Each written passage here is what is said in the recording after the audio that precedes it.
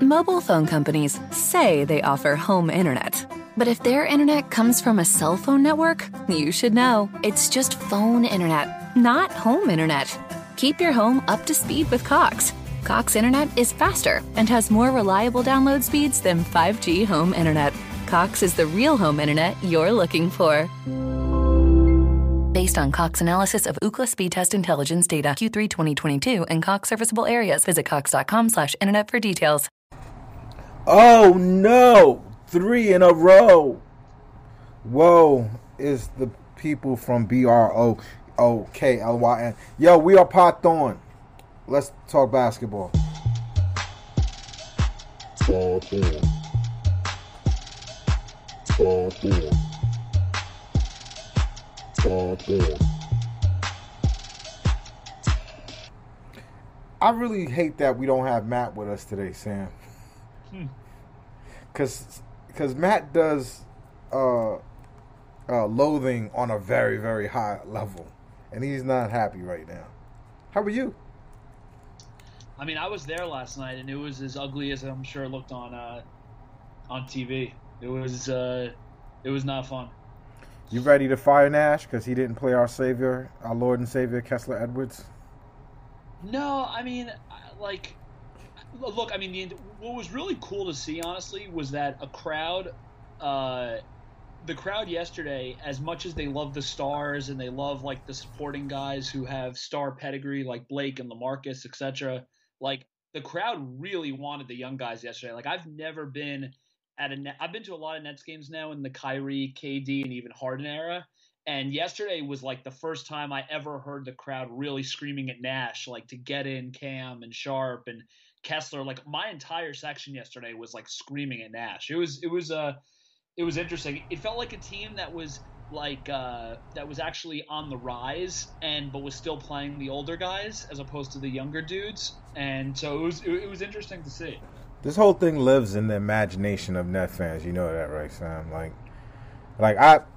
The other day we were supposed to do a pod, and I'm glad we didn't because I had just listened to the Bill Simmons pod where I guess he had some Knick guys on, and it was just the worst. Like when you know someone is a smart guy, but you know it's completely wasting it. That's what I get out of Simmons a lot.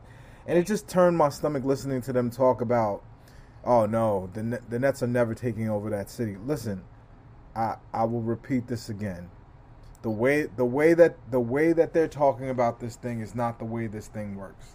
The way it works is, if you look at the Mets, who even won a World Series within their first 10 years, it took them a solid 20 years.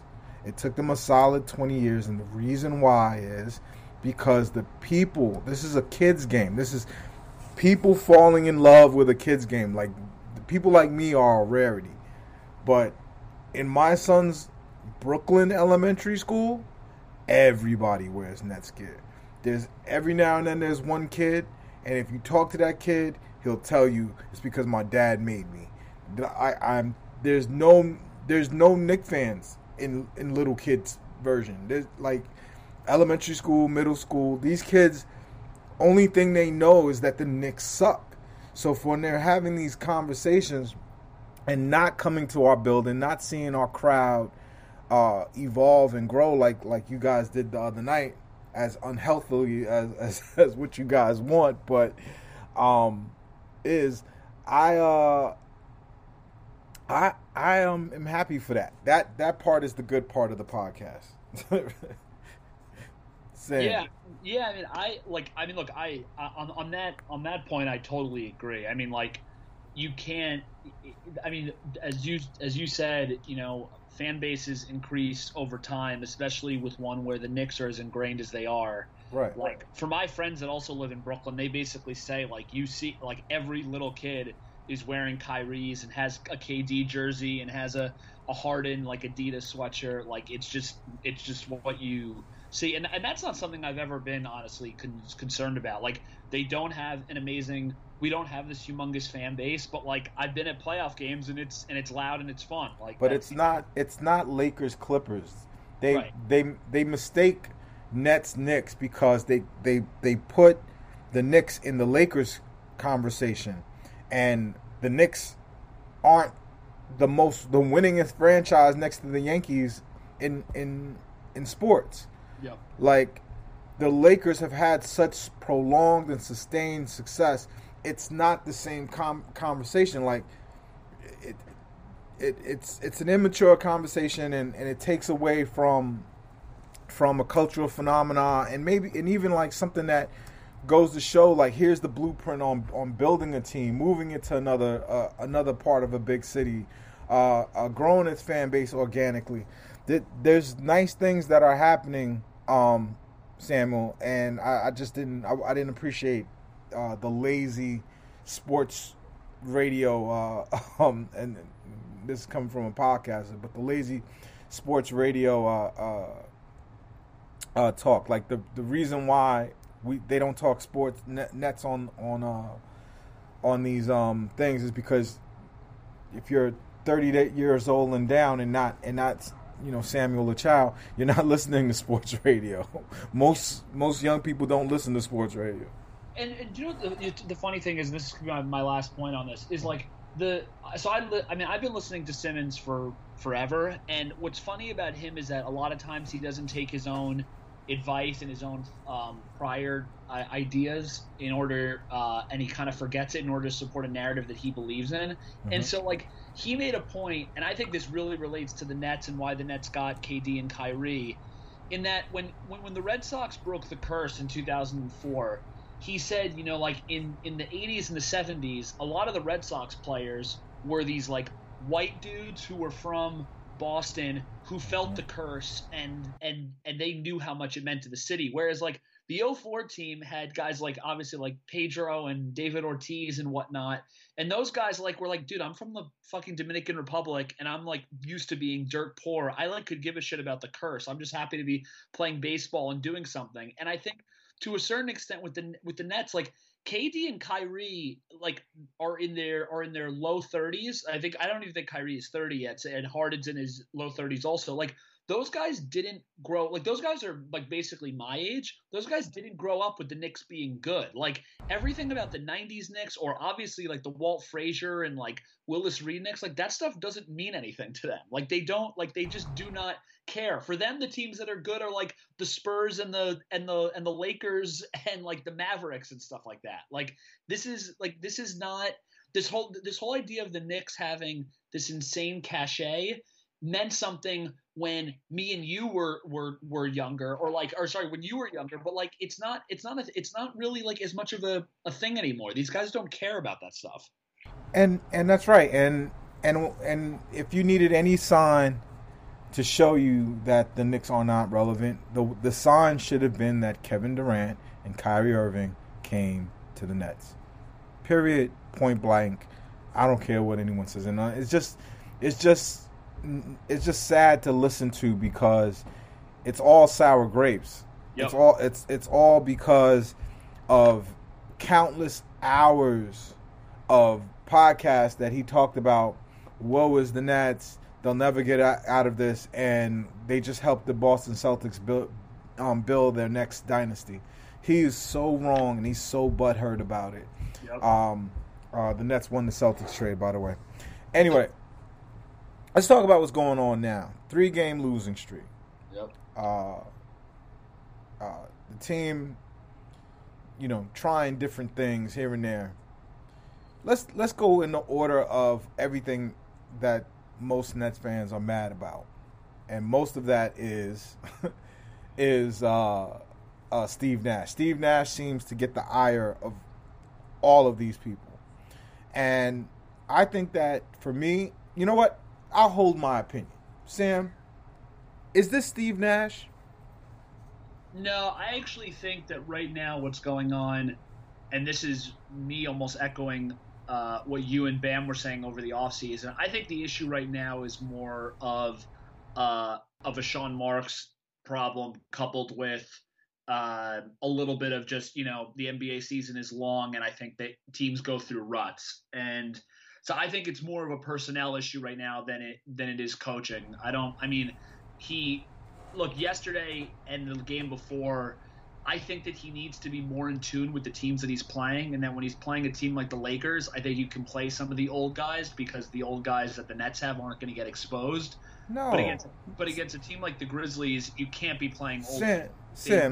No. What he should be doing right now is finding a rotation of 9 dudes, maybe 8, that you're going to play and trust in the playoffs. Well, he's looking for those guys. That's so obvious to me. Like, look at the little changes that he's making. He's looking for a starting 5-1 and then a rotation after that he could take with him into the playoffs. I actually planned this out in my head, and I wanted to do it with you because I know that you've watched enough playoff basketball, and you know that there's a difference between regular season basketball and playoff basketball. And Correct. So I have the Nets roster in front of me right now, and this actually goes to your question about Nash and Marks and everything we're going to get to.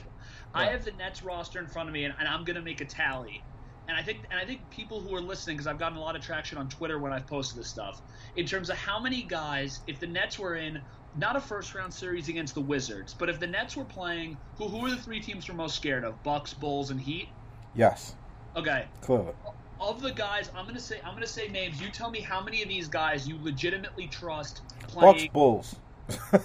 I'm not afraid of the Heat at all. But go ahead. Bucks, Bulls. How many of these guys on the team right now are you confident in them playing not like 2 to 3 minutes in a blowout, but actually playing, let's say, at least 10 to 12 minutes in a playoff game? All right? I could answer that for you right now. Besides our top 5 players.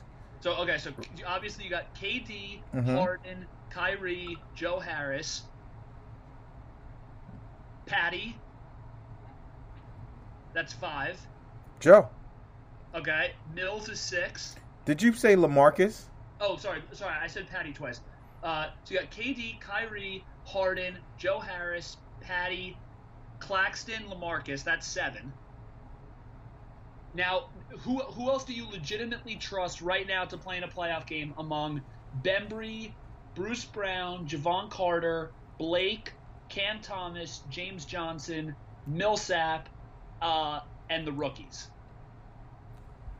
One, I would love to say one of the rookies. In some of our conversations, some of our earlier podcasts, we talked about how it'd be awesome if we could be rebuilding the team and winning now, right? We talked about, hope maybe sneakily giving some of these young guys some playing time so that maybe one of them will develop and we could be building our next team and we wouldn't have to be worried so much about not having draft picks for the next century.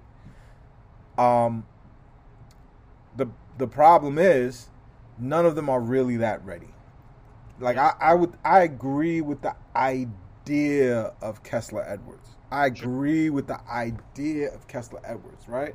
But you can't, if you're Nash, you can't take one of these older dudes that came here, that took the minimum and came here to try to chase a ring. You can't. That's not something that you're going to do lightly. So yeah, if it's a rotation of 8, it's the obvious ones: Kyrie, Harden, KD. Yep. Right. Yep.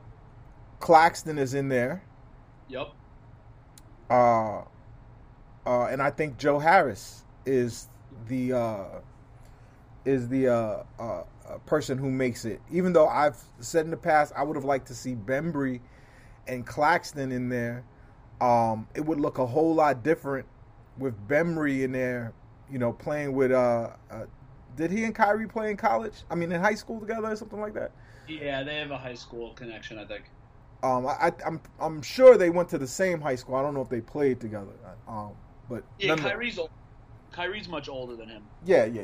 Now I think about it, yeah, of course. So anyway, I think that last guy is a hard one, because they need the floor spacing.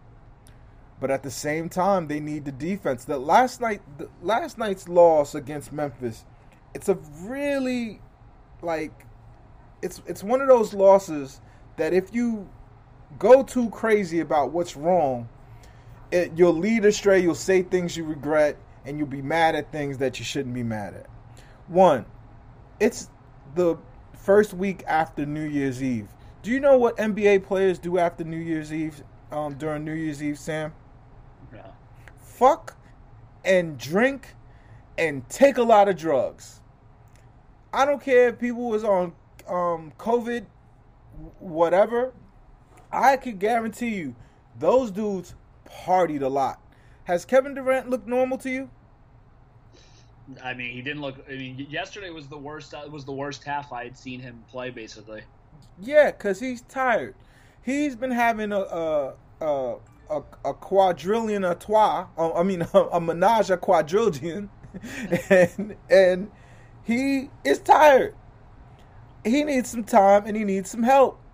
I'm telling you, these boys have been partying, hooping, but partying, and look around in the NBA at all the losses, all the upsets last night. I believe Milwaukee. Here, I'll tell you exactly. Right, superstars. Right after the All-Star break, aren't worth a damn, and right after New Year's, aren't worth a damn. And it's because they partied really, really hard. So the Sixers punished the Rockets. That came out like it should have. But the Wizards beat the Hornets, who've been, back and forth from being hot. You know what happened to us, right? The Bulls, they keep chugging along with that young energy. But the Pistons beat the Bucks, right? Yep. and Dallas beat the Nuggets. And guess what? Well, of course that happened, but you had a few things that happened in the last couple of days, a few upsets that have nothing to do with Steve Nash. And I'm really tired of people saying, "Hey, he's a bad coach because he doesn't play the kids." That's not the mission, guys. Yep. I totally agree. The mission is not to, like, the mission is to get to this, a trade deadline and get to this, this cut down deadline and figure out what do we need to make sure, Milwaukee got PJ Tucker last year, right? They weren't complete. They got PJ Tucker. Can we agree that PJ Tucker was a big part of that championship? For sure. And let me go a step further, by the way. Go ahead. How many rookie for all Nets fans who are obsessive about the rookie stuff, because I was in the spaces yesterday and it was obviously people were just dunking on Nash the entire time. Mm-hmm. And the one point I didn't make, which I wish I did make, was how many rookies played on the Bucks championship team last year? How many rookies played on the Warriors championship teams or the Suns the Spurs championship? Right. I was watching Nets Kingdom, AJ and Saint and those guys, and that's Trey's show. When he wakes up and trains, he has to watch that show, after a Nets game, and I feel like they got it so wrong. Like, someone was like, look at the other winning teams. They're playing rookies. Grayson Allen, he's a rookie. Grayson Allen's not a rookie. Yeah, there's no rookies. Like, people were like making suggestions of guys on other teams that are rookies that have a big role on contending teams. They were like, the Lakers have one. Who? They mentioned Malik Monk as their version of Kessler Edwards. Malik Monk is a lottery pick, you doofuses. Yeah, from years ago. And it wasn't the guys from Nets Kingdom. It was people who were like buying super chats to share that thing, and it's like, y'all, like, I couldn't. First of all, let me go in on my Nets diatribe right quick. I mean my Nash diatribe right quick. Could you imagine if one of these dyed-in-the-wool, hardened, salt of the earth coaches was the Nets coach instead of Steve Nash? As a matter of fact, imagine if it was just like a rookie coach that just was a good X and O's guy, like a young Atkinson as an example, right? Right. Imagine one of them, either sides of the spectrum, that's not Steve Nash, managing this Kyrie bullshit. Imagine another type of personality having to go in, day out, and stand in front of the media and answer nonsense questions and handle it the way Steve Nash has handled it. Not only have we, throughout a season where we should not be this good, we missed very hard on two important roles. We missed on Millsap. We missed on Javon Carter. There is nobody on the bench who could come and be the ball handler. That's not what Cam Thomas does. Cam Thomas is James Harden light. Very, very, very light. Very, very pale James Harden. Right? But he's not a point guard. There's no point guard on this team. James Harden can play point guard. He can distribute the ball from the point guard, but he's not very good at bringing the ball up. And guess what?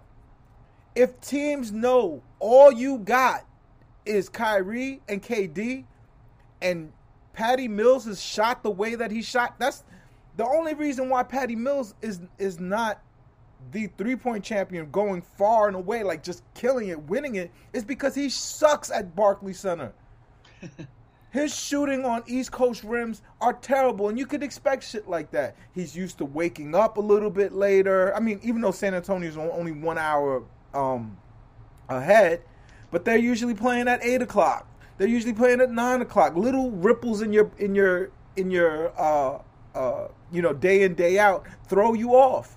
If you're used to playing West Coast teams, if you're used to being in LA and Sacramento and Golden State, you're not used to your body chemistry, your sleeping clock is, your circadian rhythm is not right. And you could see it because when we're on the West Coast, we slap teams. You know why? Because Patty can play. If Patty's not playing and Joe Harris is hurt, you guys are foolish to think Kessler Edwards or Cam Thomas was going to save you from what happened last night. That is nonsense. And calling out Steve Nash, when all things said and considered, your Lord and Savior Kyrie Irving, there is no other coach who could have dealt with that with the grace and understanding and gravitas, like just the respect. I'm Steve Nash. I had to work harder than every single person in order to even function in this league. But I also know how to talk to these gifted guys who are blessed, who don't understand the world around him. He knows how to use that kid gloves. And y'all should be thankful for that. He should win Coach of the Year for that alone. Come on, Sam. Like, did you see how James Harden showed up to camp? I'm with you. I'm totally with you. Yo, James Harden came into camp looking like a stand-up comedian that hasn't worked in 3 years. That's just getting back out on the road. Like, come on, man. And Steve Nash handled it. It's no problem. There's no beef in the locker room. He doesn't play by the script that's given to him upstairs. That was the thing that drove me crazy with Atkinson. Atkinson would go, Jared Dudley, Jared Allen, Karras. Oh, I don't know about that D-Lo. I'll give him a few minutes, but never more than 30. Never let him get too hot. Like, he followed the script given to him from upstairs. That's not what we've seen with this. Like, Are y'all telling me that Javon Carter should be playing? That Paul Millsap should be playing? Those dudes deserve 0 minutes, and I'm so glad that I have a head coach that could go, okay, we're gonna try, we're gonna give people a chance, we're gonna let them work themselves into shape, we're gonna let them get a little bit better. But the fact remained, there was 0 floor spacing last night, Sam.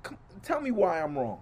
Am I over exaggerating I mean, we, in a lot of the arguments that have happened about Nash, I think the easiest way to shut down all the criticism is to basically say who is out there that could have the off-court gravitas that Nash has, and have the respect of 3 certified Hall of Famers who both have like egos and rightfully so have egos, and demand certain things out of their coaches, while at the same time being able to deal with the amount of COVID injuries and like off the court bonanzas that the Nets have had better than Nash. And there's no one, like, if you imagine you get like a hard ass in there who's a really good X's and O's guy who even is really well respected. You think Rick Carlisle would do well with Kyrie and Harden and KD? Rick, he's shitting the bed in Indiana. Rick Carlisle has now had massive issues with both Luka Doncic, and now in Indiana, from a podcast I listened to, him and LeVert don't get along at all. So those are 2 more high profile guards who you can get along with. Like, there's no Popovich here. There's no Spoelstra here. Brad Stevens took himself out of coaching in Boston because he realized that Jaylen Brown and Jason Tatum were basically tuning him out. Like Nash still has the ear of a bunch of mercurial superstars, while simultaneously doing a really good job on the court. And let's be honest, and I'm someone who, like, you called out some of the players like Millsap and Carter and some of the other guys. Those are guys who I thought bringing them in would do well. I've been wrong. They've been disasters. They've had injuries. Like, this is a guy who last year the season started in December. Right now it's early January. So in 1 calendar year, he's almost coached 2 full seasons, and or 1.5 seasons, 2 seasons though. And he's dealt with the Dinwiddie injury and the Harden trade, and Kyrie not being able to play home games, and Kyrie partying with his sister without a mask, and KD having now, over the last 2 years, 4 different instances of being in COVID protocols. What about the first week that his 2 superstars record a podcast where one of them says, right before training camp, we don't need no damn coach. We the coaches. Yep. All of us are coaches. And the last time I saw Steve Nash, I gave him 27. So never forget that. Like, what? Who could have coached this team? Who do you want to coach this team? Tom Thibodeau? Right, exactly. He's the ideal guy for the squad, and that's why I think, I think me and you are in agreement, and I think fans who want him gone or even really criticizing him are ridiculous. But I do think if we want to shift some blame to someone who I'm usually less critical of and you've been more critical of, and now I think you've been proven to be right, is Sean Marks, in the sense that if we go back to the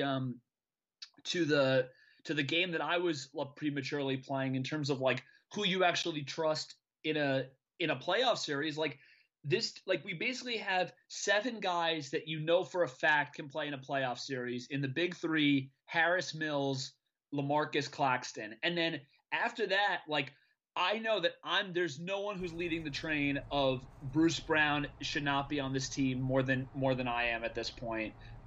I think Bembry, you actually can play in the playoffs in a certain role. The issue is he really kills your spacing because he just can't really shoot and doesn't try to shoot. No, what kills them is that they have both. They have to play both of them. Yep. Brown is not in there in a role. Brown is a play. Brown is not playing when it is so amazing. It just fucks up my head. I had to throw on Idiocracy again because that's kind of like how I felt reading the tweets from Nets fans killing Nash, because you're killing the guy who came to work. You're killing the guy whose job became harder to do. So, and now they want to create this like what's the word, like, forget it. It's this force field around Kyrie that no one is taking the real analysis that the reason why Steve Nash is playing Bembry and Bruce Brown together is because Kyrie Irving is not here. Yep. like I just keep seeing these things, these tweets like that said, oh, the Nets would only be fined $50,000 I saw the tweet. Yeah. if they just said, if they didn't listen to the mayor and just said fuck y'all and played Kyrie. They broke the law. Are you out your fucking minds? So the solution is not the one guy, the one holdout that science and everything else doesn't support what he's saying. Even the concept that he would take a vegan vaccine when there's no meat, there's no animal products in the vaccine. And it's like this crazy like thing like, yeah, Nash could have went and played Cam Thomas. Have you watched Cam Thomas in the last few games? Are you still judging Cam Thomas by what he did in Summer League? Because he hasn't been good. And he wasn't going to bring us back down by 20. And even if we played him earlier, you're not getting much better than Bruce Brown. And the only thing that you could potentially end up doing is hurting the confidence of these kids who aren't ready. The other thing, by the way, that's totally disingenuous, I thought, about, like there was a whole crowd of Nets fans yesterday that aren't a fan of Nash that were doing victory laps because the rookies came back yesterday. And, like, let's be honest, like, all of us have played in games. Came back against who? Right, who were they playing against? Well, first of all, this is the thing I wanted to say. All of us have played in pickup games where you're playing a 21 and you're up 19-4, and suddenly it's 19-16 because you take your foot off the gas because you were blowing teams out. Like this notion that David Duke Jr. and gotta have the junior. Exactly. And Cam Thomas and Day'Ron Sharpe led this improbable comeback against the Grizzlies, who were like the 4 seed in the West, and they went toe to toe, and had they been playing them the whole time, they would have won the game. It's like come on, guys. Like everyone has played in that pickup game where you take your foot off the gas. Like this like it was a really nice comeback. You could see that they were playing with more energy, but like this notion that Cam Thomas and Day'Ron Sharpe are the cure all for the Nets is lunacy. I guarantee you he's gonna do it because, Nash experiments. He experiments. That's like he plays with lineups. He tries different things. He tries to match up. The Nets aren't supposed to be a team that tries to match up. They're supposed to be, who they roll out their starting five, and they just crush everybody. The reason why they're not that has nothing to do with Steve Nash. And matter of fact, it is a testament of how good Steve Nash has been that there hasn't been any beef in the locker room. People haven't gotten down. Somehow we're still second in the league. Are we still second in the league? I don't know with this 3 game skid. I'll check. But for most of this season, we've been first in the league. And how you don't give Steve Nash that credit? Yeah, we're still second in the league. How you don't give Steve Nash that credit is bizarre to me. And it just goes to show a lot of fans are fans of the players and they're not fans of the team, because the only person that got hurt, like sometimes people tell this story like it's Kyrie Irving that got hurt. No, Kyrie Irving didn't get that hurt. He didn't get that hurt. He's coming back now. He's going to play. They're probably paying him his money too. They have no cards. The players have all the power. And now especially that they've given in on this thing, which they should have, which was the right thing to do. But at the same time, where would we be without this particular type of coach? Let's I'm sorry, I keep coming back to this. You want to steer the car? Am I missing something before I move on to the next thing I wanted to cover? No, the only thing that I wanted to just say, which it actually doesn't have to do with Nash, I rarely go on any type of like real criticism of a player or and really just like delve into somebody like I'm a New York sports radio host, but like this whole Bruce Brown thing at this point to me is so far, not to use like a Drake line, but it is so far gone at this point. Like this, like everything about him on when he's on the floor. Like I had decent seats yesterday, so I could really follow like a lot of the different guys, especially who I wanted to follow. Mm-hmm. Like he is both not like a good. He obviously can't shoot. He can't pass. He can't dribble. He can't make a consistent layup either. He can't make a consistent layup. He's a total wimp when he goes for floaters as opposed to getting any type of contact because he's either soft or he doesn't want to go to the free throw line and he doesn't trust himself. Right. And that's his go-to move. We don't have to kill him for that. It's his go-to move. It's his thing that he does. He feels like he does it on an elite level. But it's a bad basketball play when you don't draw contact. But what he does, which I actually dislike the most, and I've been saying this since me and you since me and you have been podcasting together, is beyond the fact that he's clear that he's the guy who wants to be in the Sports Illustrated commemorative video of like jumping up and down and stuff like that. He showboats and he does theatrics. He's our J.R. Smith.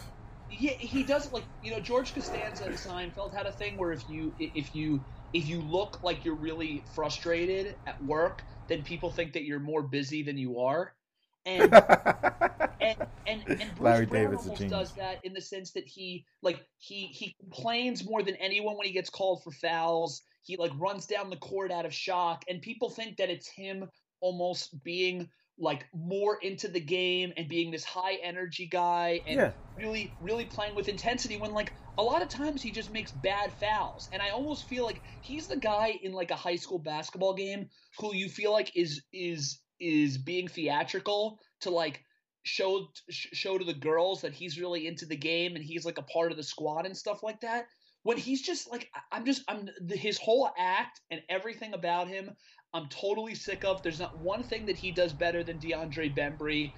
There's very few things at this point that I think he does better than like a Kessler Edwards even would do, to be honest, or a David Duke Jr. Right. I just don't see the point of him. I think if he has any trade value, he's the obvious guy, and there's no way I would. I mean, look, I didn't trust him in the Bucks series at all, and there's no way I would want to play him in a big time playoff series. Yeah, he's got a little of that irrational confidence. He's playing hard, but he doesn't have the physical tools to make that game work. I see why he's a net. I like to call him Travion Gramian. Travion Gramian players are what Sean Marks likes to sign. That's his Achilles heel, right? That's his Achilles heel. He can't help himself. He was like, he just wants to prove a 6'4" power forward can work. And he paid Brown too, right? He paid Bruce, right? He gave Bruce a contract. Qualifying though, it was only like $4 or $5 million. He gave Bruce Brown for $4 million. God damn, he gave Bruce Brown $4 million. Look, it is shocking to me that people get mad and the obvious answers for what is wrong is right in front of you. You want to make it about all kinds. You want to make it about players that don't even play. Bruce Brown is like a toxin in your vein. It's killing you slowly. Dude, last night, that dude had a lot of minutes because they Nash left him in with the wave the white flag team. Yep. And but he still played 23 minutes. He got 10 points, 7 rebounds, 5 assists. I don't feel any of those I don't feel any of those statistics. Nope. He's just so bad. You would read that and be like, yep, that's what he's supposed to do. Thank God. Great. He even shot 100% last night from the field. Right? But he still fucking sucked. Our perimeter defense is so horrible. Horrible. Look at how people are shooting from three. You saw Maxey the other day. Can we stop anybody at the 3-point line? We used to have some of the best perimeter defense. I guess that was Joe Harris's work. I don't know. Golly. All right, Bruce Brown. I get it. You're the one that's gonna prove Sean Marks right about 6'4" power forwards. But it's never gonna be right. Sean Marks gotta let that go. And again, when you say things like, why did Nash ride Harden and KD like that so long? How ridiculous of a Yeah, that's I mean, I can tell you, I was at the game, it was over. Who else are you going to? Who I don't know. We're in a weird place with Nets fandom because the reasons why we lost these last 3 games, the reasons why we're on number 1, these guys were partying their asses off in the biggest city in the world. 2, and on the road too, by the way. 2, there's no help on the bench, right? Like, you could say you need to take Patty out, but Patty was meant to be a dependable 6-man.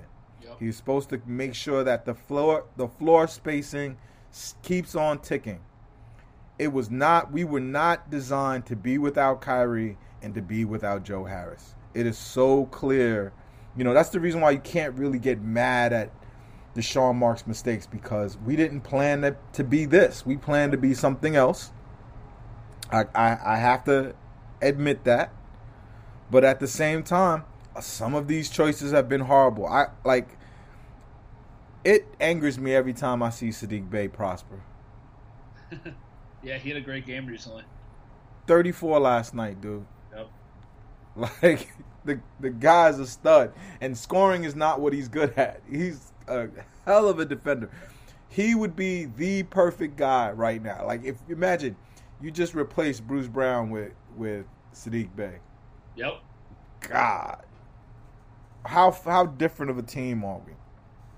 All right. He adds a total. I mean, he would add a totally different dimension to them. He would basically be like the 1 or 2 year more seasoned Kessler Edwards, right? Like that's basically what we need. That's the thing. It's like when I see Kessler Edwards play, I don't see what I've seen from Saddiq Bey since last year. And that's the thing. It's no knock to Kessler. He may get better. He may become really good. He's shooting 41% from 3. He has an NBA body. I have said, and I continue to believe, he has the highest potential of all the players on the Nets. He could just literally work hard, develop a jumper, and because he has that NBA body, he's going to have a career in the NBA for sure, very likely. However, you can't put it on him to save the Nets on these games. He's not on the level of a Saddiq Bey, of a Tyrese Halliburton, of some of these players that were at the lower end of the draft, but are doing bits in the NBA, and these guys jump off the page. Kessler Edwards has only jumped off in y'all imagination. I think he could be good. I think he's better than what we have.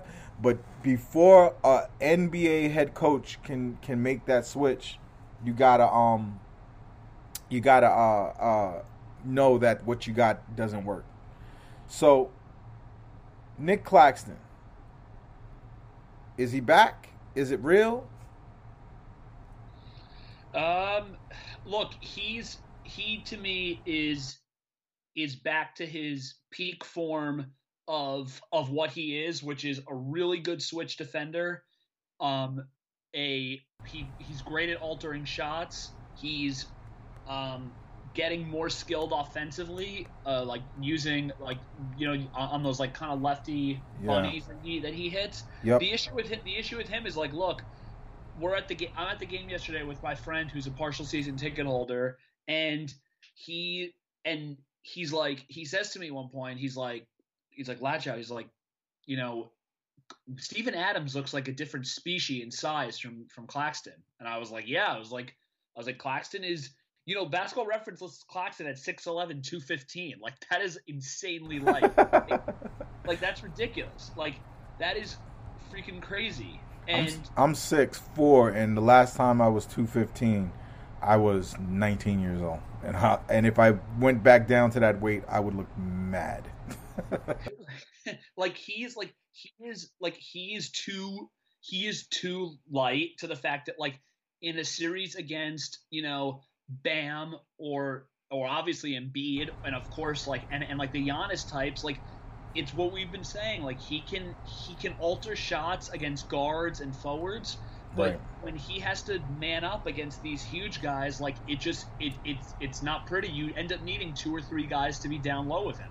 Right, and it just puts us in a weird position rebounding wise. Yep. Like I believe the Nets out rebounded a couple of these teams in these losses, but it's not about rebounding necessarily. It's about positioning and holding positioning so that the players around you can be dominant. And where I've been impressed with Nick, I'm happy with the progress, but he stunted his growth a lot by not being like, he has the frame to put on some weight. It's not going to be easy, but he could have been in the gym a lot more than that. He can't hold position. His rebounding numbers are going to be hurt by the fact that he just weighs too little, and he doesn't have a good foundation of strength. Like, he just needs to be in the gym eating raw meat and doing squats. Like someone should just bring him trays of ribeyes and let him just do squats. On it. Did you see that one game where Harden was working out after it? Yeah. Who was working out with him? I actually didn't see it. So there was someone there who was actually working out that had on net shorts, but I didn't see, like, the person filming that video just filmed Harden, and it looked like they were doing a circuit training where, going from one station to the next. Yeah. And one, I like that. Like, Harden working out after the game shows the dedication. But if he's dragging the kid along with him, if that's almost like a ploy to, like, let's work out together, I love that. How have you felt about Harden and his role on this team in this recent last 5 games?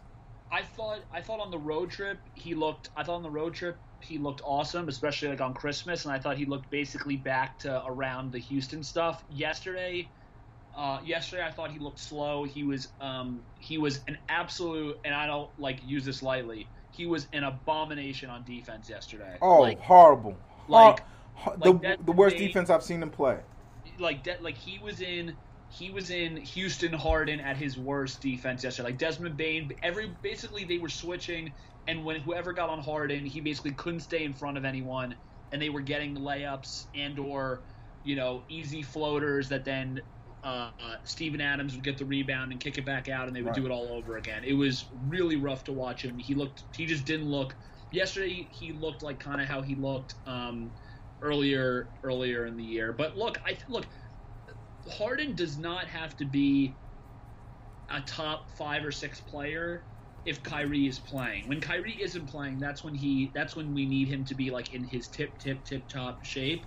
But look, the difference between what people don't understand is that the people who say to me, like, well, you never comment on Harden when he plays well, but you do when he doesn't play well. And the reason why that point holds no water to me is because superstars, what makes a superstar is coming in and being really good every game and being amazing every game. Like, they don't have multiple bad games like the way Harden does. So I have more leash to be able to criticize than someone who thinks that Harden's still a superstar, because in order for Harden to be a superstar, he basically has to come in and night out and be the best player on the floor or the second best player on the floor because he's playing with KD. But he's had too many games this year where he's not only not the first or second best or third best, there are games where he's the fourth or fifth or sixth best guy on the floor. Like yesterday, when you count the other team's players, right? Yeah. Like yesterday, Desmond Bane and Ja completely outplayed KD and Harden yesterday. Like, it was totally unacceptable. It was very weird to watch. Yeah, like, and like, look, KD wasn't shooting well, but KD was also unbelievable on defense. Like, KD had a couple of great blocks. He was like helping all the time, and like, I was just gonna say that I just think the scouting report is out. You could leave everybody else.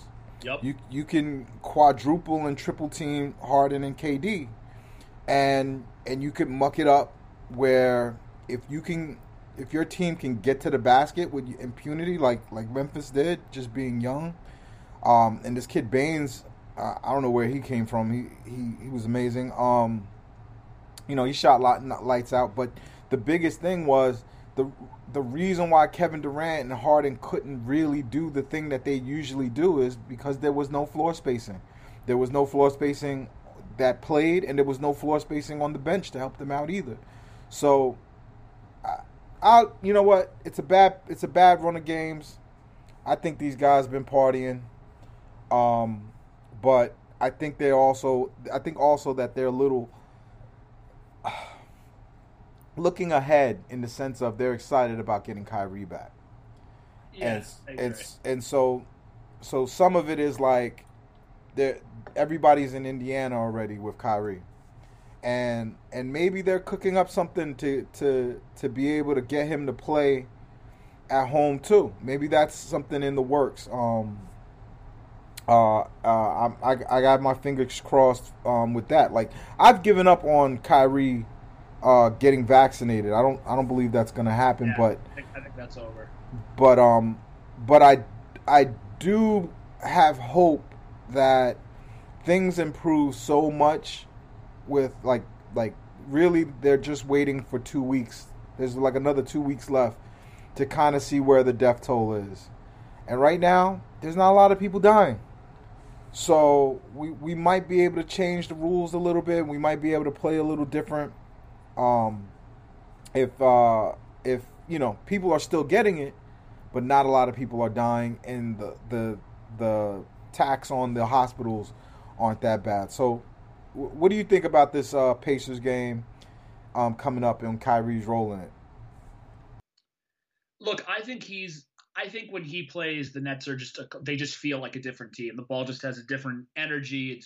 There's more movement. It's funny because for as much as Kyrie is seen as a ball stopper, I just think they are they have a totally different feel when he's on the floor, just for the ability to penetrate and then kick, and he's able to push the pace a lot. I just wanted to comment on one thing that you said earlier, because I think it's a really smart point that people don't realize about the Nets, especially when a lot of fans, including myself at times, who were confused about, what I get that Kyrie is out, but why is the team this year, which has definitely more talent on the team, but they just feel worse? And the big difference is that, they got Patty, and obviously Harris has been out and Kyrie has been out, and that's part of the spacing issues. And so I don't want to underplay that, but they got Patty, and that kind of replaces the Shamet 3-point role. But Tyler Johnson and Jeff Green both shot really well from three last year, and the Nets don't. And Blake also was a better 3-point shooter last year than he was last year. And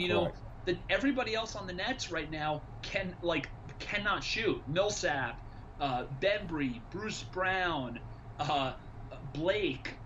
None of these, obviously Claxton, none of these guys shoot threes. So the Nets have just too many lineups out right now, especially with Kyrie and Harris obviously out, where they just they don't have the Jeff Green in there or the Tyler Johnson in there to just help with or even Mike James, who I think shot in the mid-30s last year from three. They just don't have that spacing. So even though the quote-unquote talent is better this year, they just don't have the proper spacing. And look, all you can hope for is that Kyrie and Harris can basically mask a lot of those issues, even though you obviously still don't have a Tyler Johnson and a Jeff Green. But hopefully the spacing will just get so much better having Kyrie back and having Harris back that a guy like Blake will only have to take uncontested threes. And so looking ahead to Indiana, you have, hope. And Blake made his first 2 threes yesterday, and all you got to hope is that implementing Kyrie will just lead to the ball moving better,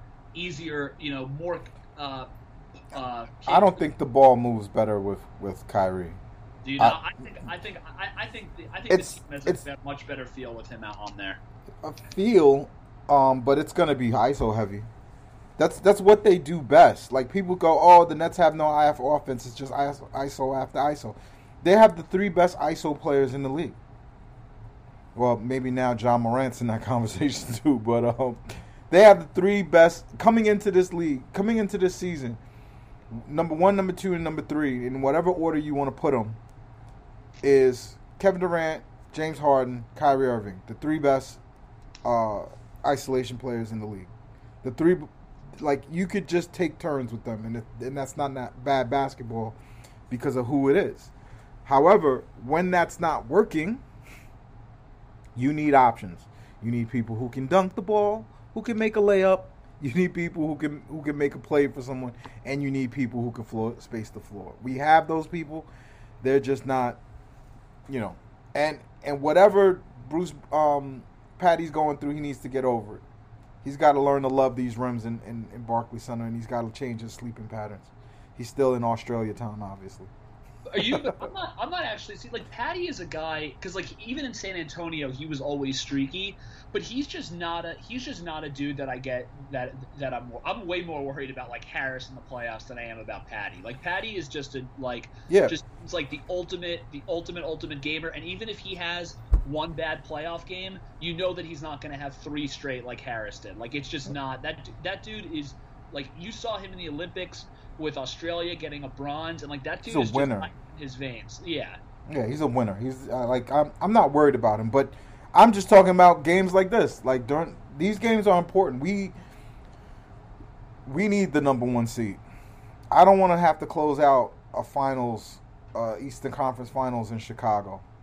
We have to be the team that we are now. I got to tell you, I think I'm more concerned about right now, looking at the way the standings are, with the way everything is. If you think that Cleveland is going to stay afloat, then I think the key is to be 1 or 2, and I don't think the Nets are getting 1, because I just think that I'm a little just worried about. Yeah, we're not a whole team. We're not going to be cohesive down. Like, the bullshit we're dealing with, Chicago doesn't have to deal with. But Eve, I know you feel this way. So obviously, Bulls are 1, Nets are 2, Bucks 3, Miami 4, Cleveland 5, Philly 6. There's a big drop off between playing Philly as the 6th seed if you're the 3 versus playing Washington, Charlotte, Boston, Toronto, the Knicks, which is 7 through 10. That's on my mind, and if you have to go that route in the so you're just setting yourself up to have 3 rounds of just punishing basketball, right, that doesn't suit you, and they've got to get serious about these games. And, like, honestly, I don't know, man. Like, it's so crazy. The other problem is that the climate, the atmosphere, the fans. Yep. We're mad at the wrong things. I'm not saying we're supposed to be mad at Kyrie, but we're supposed to I'm not mad at Kyrie. I don't feel anything towards him but disappointment. That doesn't make me hate him. I still love him as a player. I still think he's that guy. I still think he's the key to us winning a championship. However, he's the reason why we're not the number 1 seed. Like we can't. Both things can be true, and if we're a mature, fat, and high IQ fan base, we could agree with that. You can't just wait to every single loss to come try to beat Steve Nash with a stick because he's an inexperienced head coach. I've seen an inexperienced head coach before who couldn't coach. Jason Kidd. This is a way different, and it's not because of the players, because guess what? We've won games with just one good player many times this season, and we've carried that all the way to being the number 1 seed. What's been happening the last 3 days? Obviously, the team is so what's the word that I can say and get everyone? They're distracted, right? Like, and that's to be seen. But I'm excited. I'm glad that they're playing. I think I was on the pod with Matt where I agreed with that. Where I predicted Kyrie would play against the Pacers. They're not wasting any time. They're getting him into that lineup, and he'll play against the Pacers, and hopefully that gets him ready for Chicago. How you feel about those 2 games? I think the Pacers are just a team that has a lot of issues, so it's good that the Nets are facing them when they are. But I'm nervous. I mean, look, the Bucks I think the Nets are going to be in a little bit of a slump for some time, and that's why I'm nervous about. No, I think they turn it around. But I think they turn it around not because Kyrie's coming, but I almost feel like there's a psychological thing to it too. Like, okay, we got Kyrie back. I don't have to go so hard. So I think the slump.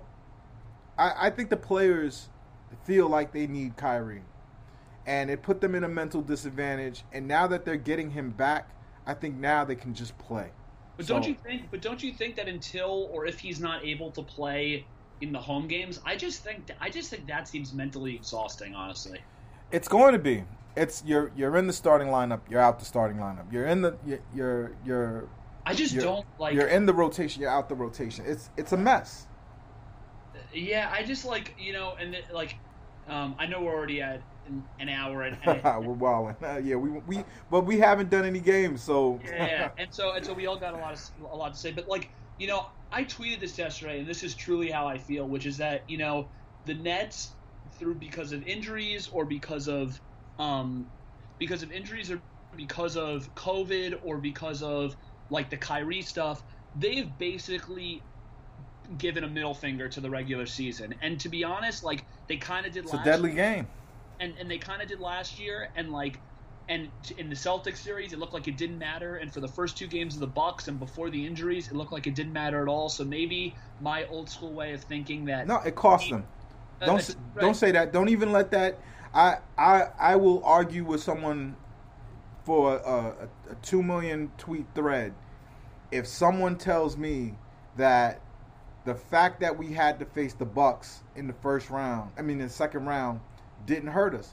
If we could have gotten Harden a little healthier, maybe even, I don't know if we would have gotten Kyrie, but maybe if we could have just gotten our stuff together by the time we got to the Eastern Conference Final, it would have been much better. It would have been, we would have went. My point is just the team I think has, and I think the Nets fan base has an arrogance towards the regular season and towards how good they are. Right. That I think they feel like is semi-justified because a lot of fans are just if the injuries don't happen, then we easily walk to the title. And all I know is, continuity matters, and this team in the Kyrie KD era has, and it's partially why I think at the top of the podcast we talked about how good Nash is, because Nash hasn't caused any of this dysfunction. He's had to deal with it. There's just their lineups are never intact. They're never in sync. There's always been going on on the side, and maybe it doesn't matter because this team is that talented, and as you said, has 3 of the best isolation scorers ever and 3 of the best 11 or 12 guys in the league when healthy. But there's just something about it that just does feel exhausting. It's just it just feels like there's always something. They're never totally clicking, and maybe them going through this slump now is the best thing that happens to them because it's better to slump now than to be slumping 3 or 4 months from now. But it's just concerning where you just feel like they don't give a shit about the regular season, and because of that, for all we know, they could have to play the Sixers in the first round and the Heat in the second round, and if they even get through those 2, then the Bucks in the third round. They just don't make their life easy because they've consistently given a middle finger to the regular season. Right. And you know what's going to happen? They're going to blame Steve Nash for us not winning a championship. when all that dude did was keep us afloat. Like the most just weird shit team. Like, you know, your starting center who needs work comes in, says he doesn't want to play. He doesn't want to play in the summer league. Then he gets mono, and he's gone. So now you've got to move your 6'11" power forward into the starting center spot, who's dealing with heart issues, and now that guy has to play on a team with a guy who has heart issues. He has to play on a team with a guy who's not vaccinated. This, like, look, we're the Brooklyn Nets. We're gonna fucking win this thing. You didn't even answer the question, but I'm not gonna ask you again. Like I asked you, what did you think about these next two games, and you went in another direction. But I think we win these next two, and I think we're fine. Yeah, I think we win the Pacers game. After that, I'm skeptical right now. Yo, the Bulls look so freaking good, man. I'm less positive than you are, but I'm more positive than Matt is. That's kind of where I am right now. Usually, I'm the most optimistic, and I'm definitely a little down right now. No, I gotta find some time to take Matt and you to a game, man. Like, Matt has been gracious enough to take me to a couple games. God damn. I'm gonna have to take him and you to a game. But nonetheless, we're gonna be fine, Nets fans. We're gonna be fine. We are the Brooklyn Nets, and we in particular are Pod Thorn. Peace. Peace. Pod Thorn. Pod Thorn. Pod Thorn. Mobile phone companies say they offer home internet. But if their internet comes from a cell phone network, you should know. It's just phone internet, not home internet. Keep your home up to speed with Cox. Cox internet is faster and has more reliable download speeds than 5G home internet. Cox is the real home internet you're looking for. Based on Cox analysis of Ookla speed test intelligence data Q3 2022 and Cox serviceable areas, visit cox.com/internet for details.